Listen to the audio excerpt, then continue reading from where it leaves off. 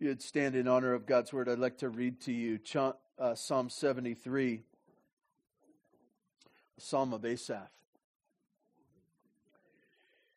God's word says this, truly God is good to Israel, to those who are pure in heart. But as for me, my feet had almost stumbled, my steps had nearly slipped, for I was envious of the arrogant when I saw the prosperity of the wicked. For they had no pangs until death, and their bodies are fat and sleek. They are not in trouble as others are. They are not stricken like the rest of mankind. Therefore pride is their necklace, and violence covers them as a garment. Their eyes swell out through fatness, their hearts overflow with follies. They scoff and speak with malice. Loftily they threaten oppression. They set their mouths against the heavens, and their tongue struts through the earth. Therefore his people turn back to them and find no fault in them. And they say, how can God know? Is there knowledge in the Most High? Behold, these are the wicked, always at ease, they increase in riches.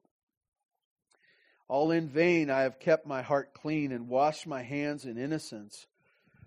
For all day long I have been stricken and rebuked every morning. If I had said, I will speak thus, I would have betrayed the generation of your children. But then I thought how to understand this, and it seemed to me a wearisome task until I went into the sanctuary of God. Then I discerned their end. Truly you set them in slippery places, and you make them fall in ruin. How they are destroyed in a moment, swept away by terrors. Like a dream when one awakes, O Lord, when you rouse yourself, you despise them as phantoms. When my soul was embittered, when I was pricked in heart, I was brutish, I was ignorant. I was like a beast toward you. Nevertheless, I am continually with you. You hold my right hand. You guide me with your counsel. And afterward, you will receive me to glory. Whom have I in heaven but you? And there is nothing on earth that I desire besides you. My flesh and my heart may fail, but God is the strength of my heart and my portion forever. For behold, those who are far from you shall perish. You shall put an end to everyone who is unfaithful to you. But for me, it is good to be near God. I have made the Lord God my refuge, that I may tell of all your works. God, I ask your blessing on your word, and I ask that in your perfect will and your Spirit's work, that it would be the perfect message for us here this morning. Comfort our hearts, redirect our thoughts, help us to see with your eyes this morning. We thank you in Jesus' name. Amen. You may be seated.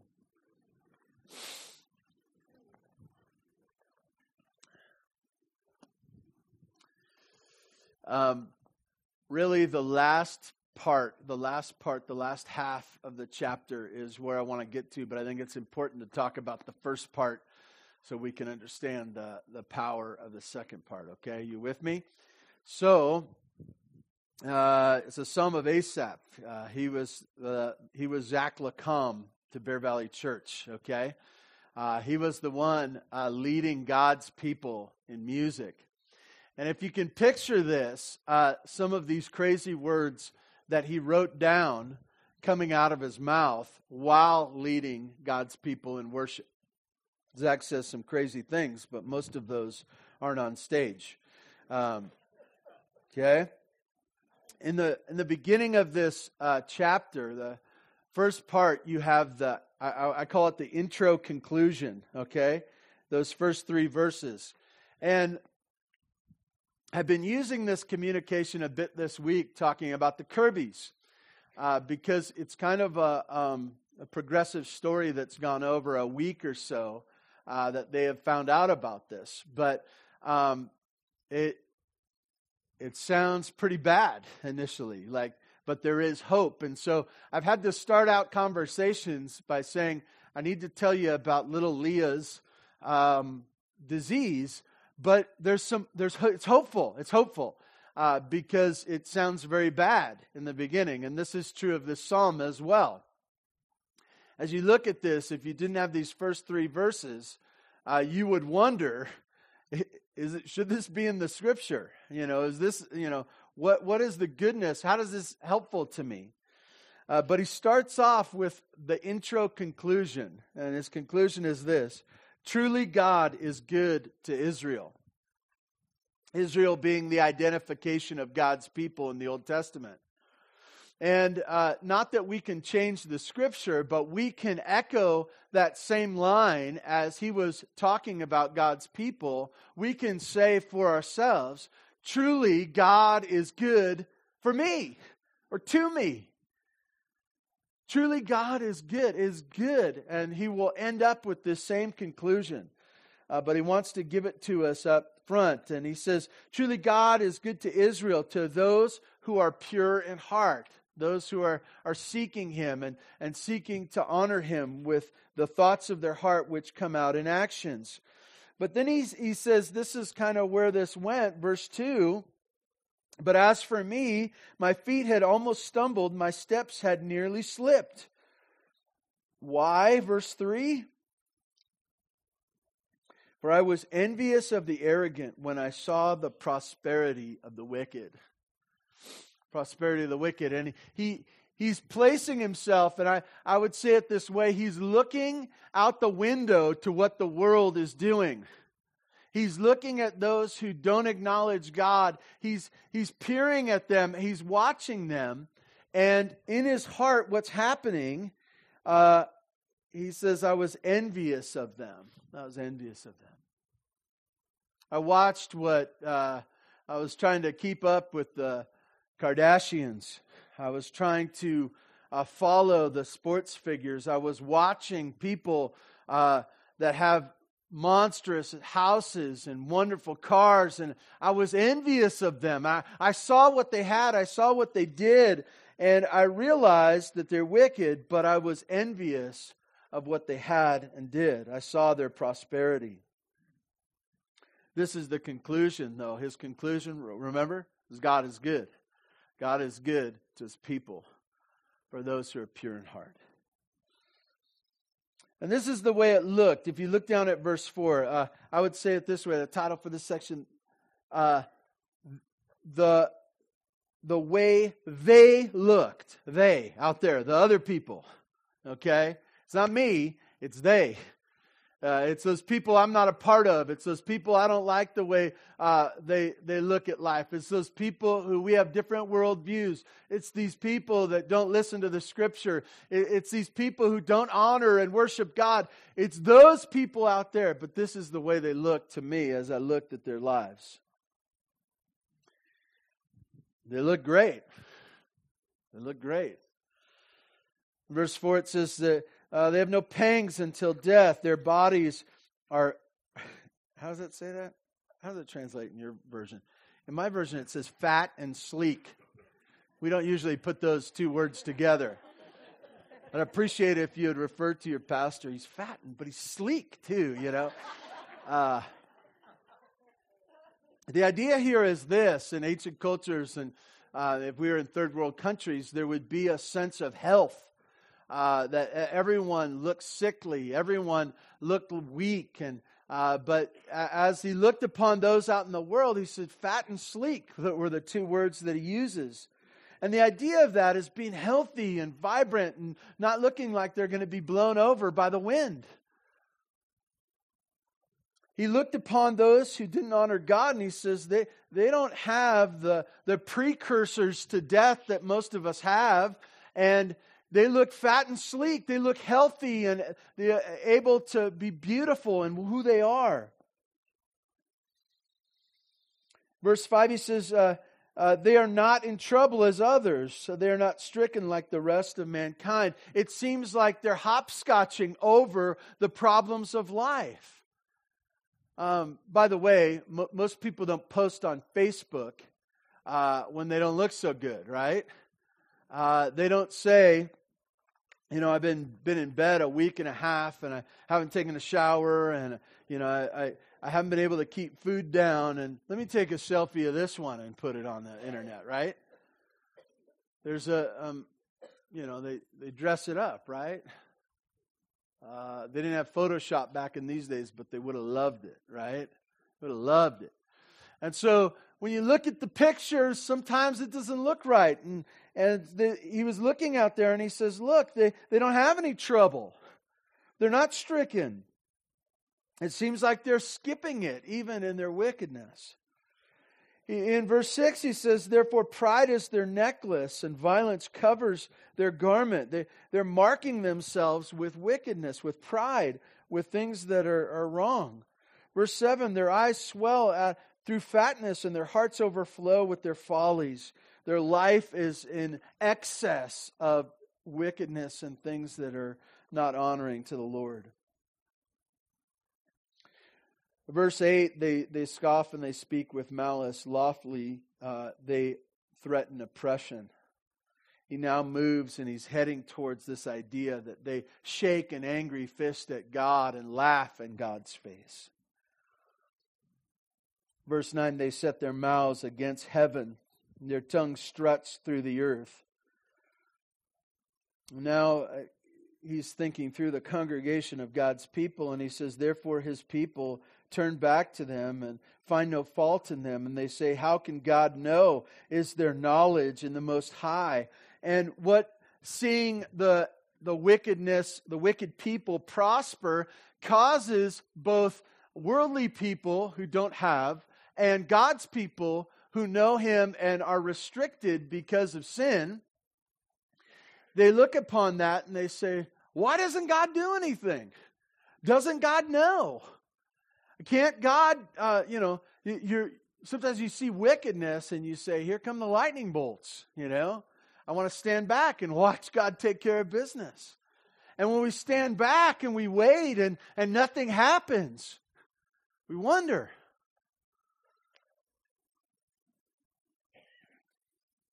Verse 12, behold, these are the wicked.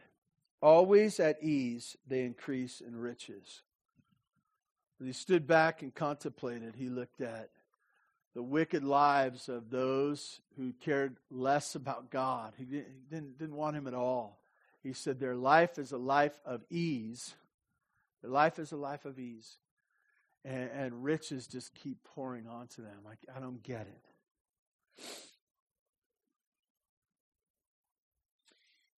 it. In verse 13, he turns to himself, but he says this, all in vain have I kept my heart clean and washed my hands in innocence. For all day long I have been stricken and rebuked every morning. If I had said, I will speak thus, I would have betrayed the generation of your children. He turns to what this view of them did in his heart. I want to be theatrical, but picture my buddy Zach up here saying, I've been thinking about some things. It sounds pretty great to be worldly. I was thinking of doing some of these things that I saw in the Kardashians this week. I realized that it's not worth it to keep your heart clean, to seek after the Lord, to brush away sin. I've seen these things, and I want to encourage you to do those as well. That's verse 15. He knows if he had said, I will speak thus, I would have betrayed the generation of your children. He's struggling with the crazy thoughts that are inside of him. The crazy wrong thoughts. And he knows they're wrong, but they look right. And he's struggling. We move on to see how he figured out that he was wrong, how he came to his senses. And that's in verse 16 and 17, how he figured it out. He says, but when I thought about how to understand this, it seemed to me a wearisome task. As I look at that verse, I think about our study in the book of Ecclesiastes, right?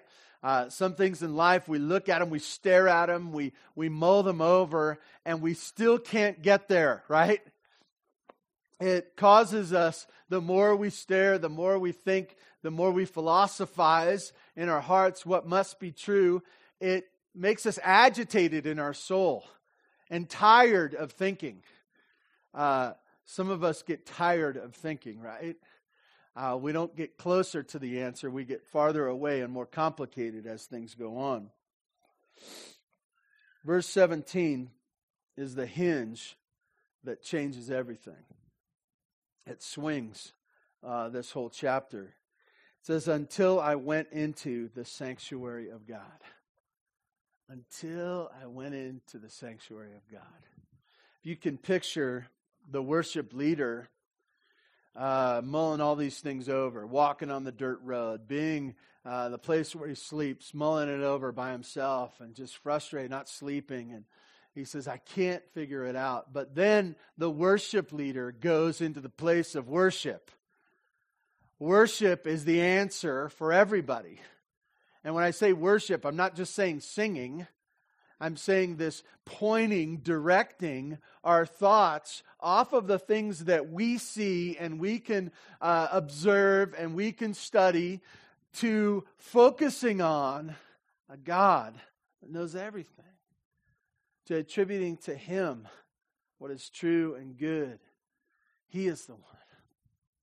And so we see the answer to how he figured it out was he went into the sanctuary of God. And then he says, then I discerned their end. This weary task was answered by worship of a holy God. And by the way, it helps you think clearly. You know, I want to be honest with you. Some of us confidently make decisions all the time.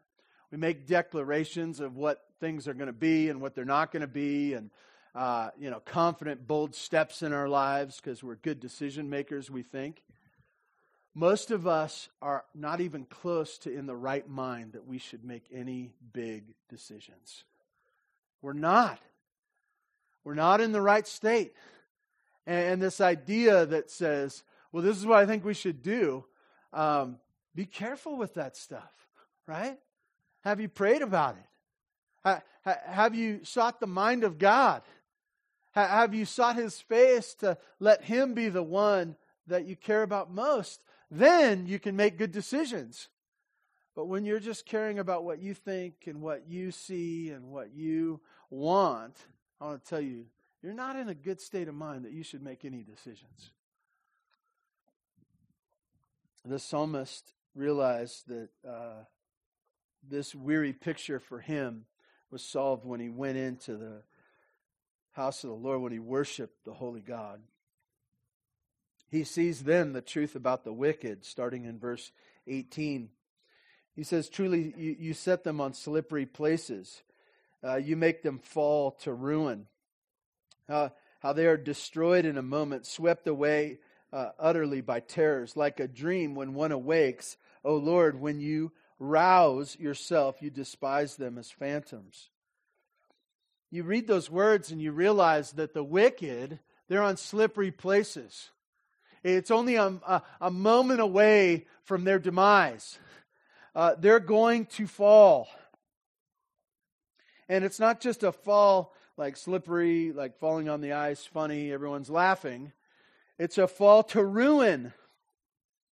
And that they will be destroyed in a moment, in a time. It's this idea that in the midst of them doing their wickedness, laughing loud, enjoying life, enjoying their sin, at that moment, at God's timing, they will come to ruin.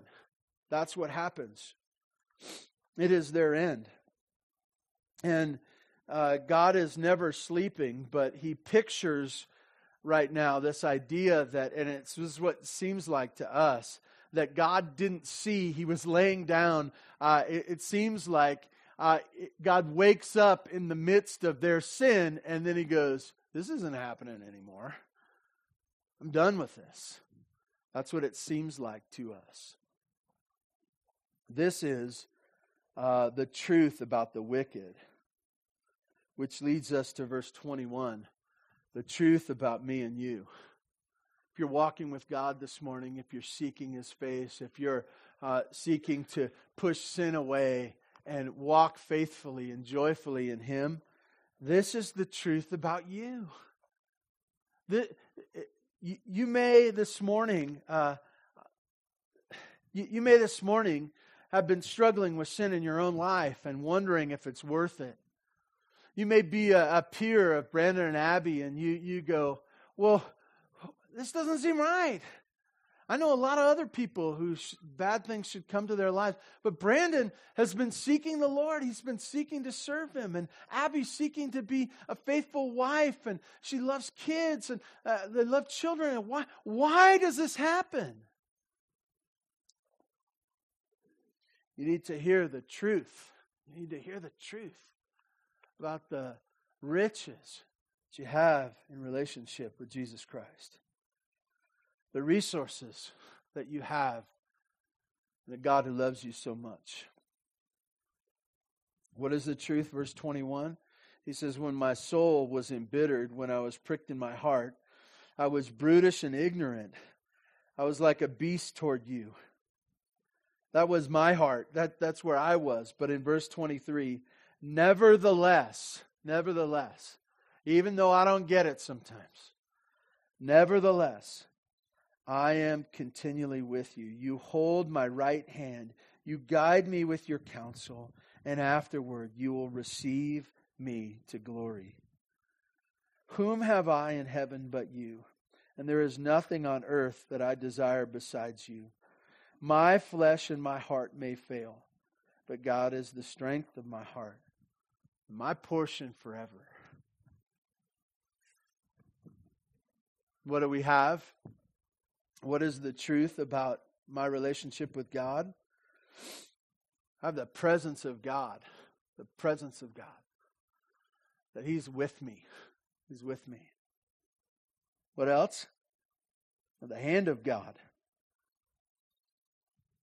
He's continually with me, but He's also holds me with His right hand. He holds me. He holds me. We all know what it is to be children. Most children really don't like their parents. They're pushing them away all the time. They're running away from them. They're going like this. And then when things start to happen, they get a little scared. They're looking for mama, right? They're looking for dad. And they're grabbing a leg or holding a hand. And they're finding great comfort in that. I want to tell you that's me and you. Children. Prone to wander. Prone to wander. In times like this, you're going, where's the hand? And He holds us. He cares for us. We have His presence. We have His hand. We have His counsel. We have His counsel. Verse 24, you guide me with your counsel. I want to tell you, I'm tired of wrong answers. Some of which I've gotten from you and you've gotten from me. Some of it, collectively, we've voted in the wrong answers, right? We've decided, yeah, you agree with me and I'll agree with you and we'll have the wrong answer together, right? Counsel from God. The answers for life from Him. We struggle with this, and this is part of the beauty that we get. The truth about me is this, that I receive from God His counsel, His saving counsel, His right counsel, His counsel that I desperately need.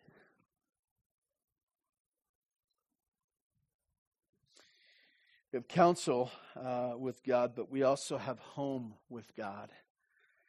It says, and afterward you will receive me to glory.